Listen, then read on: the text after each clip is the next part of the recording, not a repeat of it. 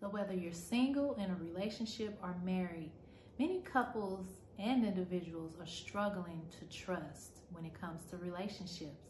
In today's episode, I'm going to talk about how you can become more secure even after having your trust broken.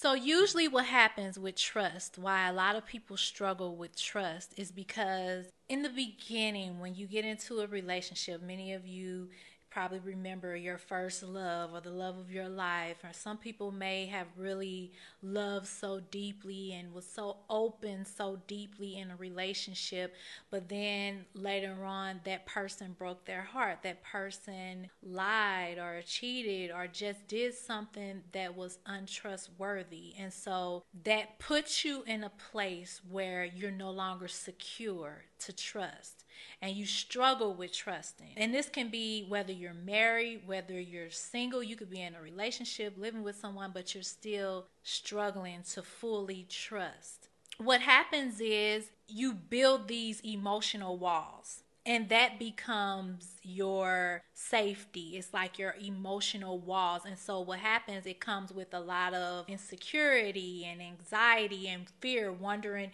what if they hurt you? What if they're lying to you? What if this happened or what if that happened? It causes a lot of people to be stuck where they're not willing to like enter into a new relationship because of that fear, or they are in a relationship but the lack of trust is causing so much toxic energy.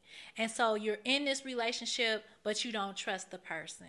You're in a relationship, but you believe that person is going to hurt you. You complain and you argue and fight about what you think they should do or shouldn't do. So it just begins to be this toxic situation. And it's something that a lot of people are dealing with in their relationships, which causing a lot of relationships to be failed relationships and unhealthy relationships, and really a lack of trust is where it all stems from. When you think of a lack of trust, when you choose to not trust the person you're in a relationship with, it actually defines your relationship. If you think about it, you not trusting that person is defining what the relationship is. It's basically saying this relationship is not trustworthy. It's basically saying no matter, I don't have proof that you did something wrong or you're going to do something wrong, but I'm deciding in advance not to trust you just in case you do something wrong. For example, if your partner wants to go hang out with his friends, and you're like, are there going to be women there, or who's going to be there, and you like have all this anxiety where you don't want him to go out and enjoy himself with his friends because you're fearing that maybe he's going to do something wrong, or maybe he can't control himself or whatever. So if you think about it, even before you gave him the opportunity to prove to you that he's going to be faithful, he's just going to go hang out with his friends and not mess up in a relationship, you're already setting a certain expectation towards him. So you're basically telling him, I don't know if you're going to do right or wrong, but I don't trust you to make the right decision. How is that defining your relationship? That's basically putting it out there like, I didn't really give you the opportunity to show me that you're going to do the right thing, but I'm letting you know I don't trust you to do the right thing before you have the opportunity to show me or not. And so you got to think about that. What is that doing to your entire relationship? And what seeds are you planting in that person's mind, in his mind, to continue that way in a relationship? A lot of people who are single, not in relationships, they're struggling to trust and open up to even start a relationship. And a big reason is because they move too fast. When you're used to moving too fast in relationships, you don't even give the person an opportunity to earn your trust. You just start giving right away. You start giving all this time, all this energy, all this attention, and you do all of this in the beginning of the relationship to the point to where that person didn't even have a chance to earn your trust and really get to know you fully, or you really get to know them fully. And so when they do something against your expectation or break your trust in some way, then you feel like, okay, I just don't want to be in any relationship. Instead of me even going down that road, I just don't even want to be in a relationship. I don't even want to go down. I don't even want to try. But you can really overcome that if you learn this one principle that I'm about to share with you. If you really learn this, in addition to intuition and all of that stuff, y'all know I teach that as well. This is the principle I want you to get when you're starting a new relationship, where you don't have to fear entering a new relationship. Only give what you're willing to lose. When you're starting a new relationship, only invest what you're willing to lose.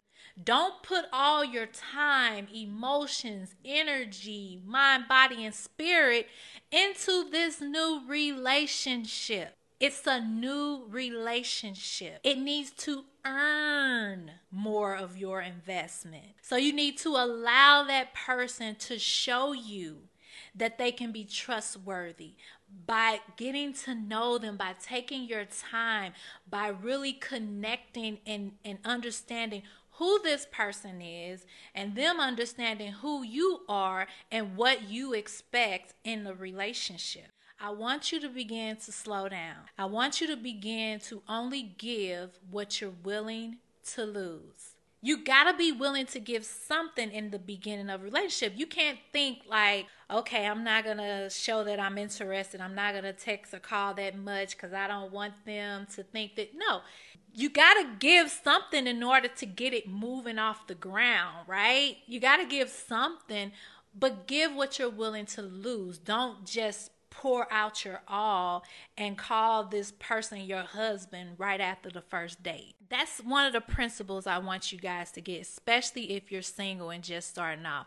I want you to make the decision to define what kind of relationship you desire. Your standards. What do you want the relationship to be known as? Do you want to be known as a trustworthy relationship? Do you want your relationship to have trust and love in a healthy way? Think about that, because sometimes you may not feel like trusting a person just because of the hurt that you've been through in the past, or you've carried this baggage with you, and so you may not, trusting may not come easy for you. It may not be something that you can easily do. What you can do is make a decision to say, this is the type of relationship I want. I want the kind of relationship where my partner can trust me if I go on a vacation with my friends, to know that I'm going to be faithful even on that trip, or I can trust my partner to go and enjoy himself or hang out with his friends or travel with his friends and not worry if he's going to do me wrong, but just to gracefully say, I am going to decide to trust, because there's no guarantees that somebody's gonna do the right thing. Hey, but knowing that you putting your love out there, you're putting a healthy definition of your relationship out there, and you're saying, you know what, I'm choosing to trust because this is the type of relationship I want. I want it to be a mutual trusting relationship. Yes, we're people, we're humans. We can make mistakes. There's no guarantee that they're gonna do me right. But if they don't do me right, at least I know I did what was right for me. And if I'm going through something and we break up and it don't work out, or they leave me, I can get over it. I can overcome the situation. I don't have to be stuck in this place where I can't allow myself to trust, or I can't allow myself to love and to give another person a chance, when I know that I desire that type of relationship. And so as they earn your trust, as you get to know them and you build this healthy relationship to the point to where you can say, I am going to trust you in advance. I don't have to in advance not trust you and then give you an idea of what I believe about you by not trusting you. But I'm going to show you that I believe that you will do the right thing. So you got to be willing to give. I want to say, for those of you who are in relationships where the trust has been broken, where the person you're with, they have done you wrong over and over again, and they broke that trust, and you still want to be in that relationship, they need to earn it back. And they need to earn it back by consistently showing you, not just with their words, but with their actions, that they can be trusted. That's something you got to be willing to say if that's what you want to, go through or not. You don't have to stay in something that's toxic. I do want to say that too. Definitely if it's a toxic relationship that is just abusive and they just constantly doing you wrong, do not settle. Y'all know I always say that. But if it's a relationship where you feel that this is really a healthy relationship, but something happened that one time and that broke your trust and it really impacted your relationship and you really want to work through that, I want to encourage you to allow them to earn that trust back in your life. All right, so let's get into Q&A. Let me go ahead and invite my husband, Patrick Howard, to join. Trust issues can be a stumbling block for a lot of people, and often it resides in past trauma. When people have issues that they've experienced that they haven't resolved in themselves, they get stuck in it. There's a thing called tiptoeing across the middle. And what this is when a wide receiver has run full speed across the middle of the field and was hit. So the next time they have an opportunity, a play is called where they got to make that same journey across the middle, they don't run as hard as they did before. They start tiptoeing. They start anticipating hits. They start holding themselves back from going into the place that they really need to be in to execute the play that was called, to execute the thing that they really desire to execute. That's how we are in relationships when issues come up. Sometimes we remember that hit.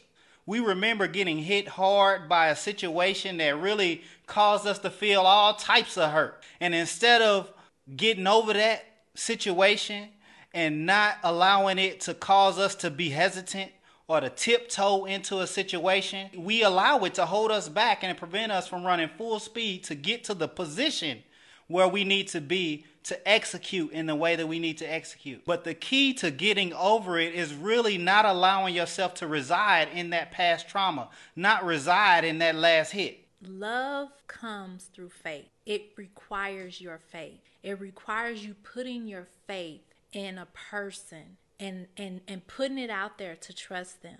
I'm not saying that it's impossible for them to hurt you, because they will probably hurt you, disappoint you, hurt your feelings, say the wrong things sometimes. That's part of the process. You still can love. You still can have faith. You still can trust. But like I said, you want to be sure that you gradually sifting it through. You're not just putting it all out there all at once. You're really allowing yourself to feel things out and to get to know a person and get to see them and what they're doing, and did they follow through with their words, or do they constantly lie? If they're constantly lying over and over again, that's not a good sign. But if that person is honest to you, you know that they're honest, you know that they have a record of proving to you that this is who they are, and they're connected in that way, they're communicating in that way. Those are the things you want to look for in a relationship. All of us come into relationships fresh, and we have flaws. There's a time and a moment to say, though I want to trust and I've experienced these hardships, I know that my complete trust is in God, and that I'm not putting my all in a particular person to bring something into my life specifically that I should be receiving from God. When we go into a relationship expecting someone to fill a void inside of us that we should already have filled prior to engaging in that relationship. Another key thing is being able to be honest about the situation that you've experienced. Overcoming trauma is not about ignoring the experience that you have. You acknowledge what you experienced, but you don't allow it to hold you back. Yeah. I have a question here, but I do want to say when people show you who they are, believe them. We have interactions with each other. You know, I think about interviews and things like that. Most of the time, we don't have a resume in front of us to get to know a person prior to engaging in a relationship with them. Their resume is what they communicate to you. And allow yourself to really see what they presenting, because what they present to you oftentimes reveals it. Look at how they treat others. Look at how they engage in the relationships around them, and you'll really be able to see the type of individual that they are by how they interact with others. So one of the questions is, what do y'all consider a date? I had a friend guy, we've been knowing each other for years, but reconnect recently. We went to this small fair, but I end up paying for something to eat myself. But I thought when you go out, when you on a date, the guy is supposed to do everything. Or am I overthinking it? I guess you would have to have that understanding with that other person. You say it was a friend, it really wasn't a date. It was just you went out to eat and it was a guy, so he has to pay. Not necessarily. It's not always required that the guy pays if you two are just hanging out or whatever, unless you clear that up with him. I don't think it automatically means, okay, I'm on a date and you're supposed to pay for everything. People are asked to go out, and when it's the opposite sex individual, it's considered a date, even if the guy may not be considering it as a date. The expectations are that the fellow would be paying. He may not even have them same expectations. He might have just wanted to go and hang out with you, reconnect with you a little bit, and didn't think nothing of it.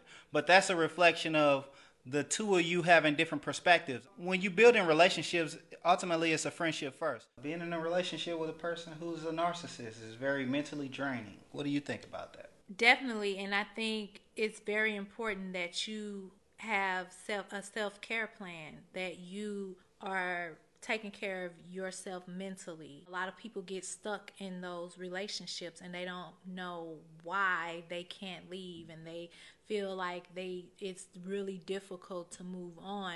If you're in a toxic relationship and you feel like you're stuck and you question yourself, why can't I leave? That's a sign that you need to do some reprogramming. Something in your belief, in your belief patterns that's stopping you from moving forward in a healthier relationship. So maybe you believe that you'll never find anyone, or you're going to be lonely, or you fear the loneliness, or whatever it is. You need to get to the root cause of whatever it is that is causing you to feel stuck. And that's some of the stuff that we do in the coaching program, is to really help you to reprogram that thinking. Because when you're in those type of relationships, the person is verbally abusive towards you, they're talking bad about you, you have low self-esteem, you start doubting yourself, you lose confidence. It really can cause you to feel like you're in a weak space. You definitely want to work on that and work through it to get out of that.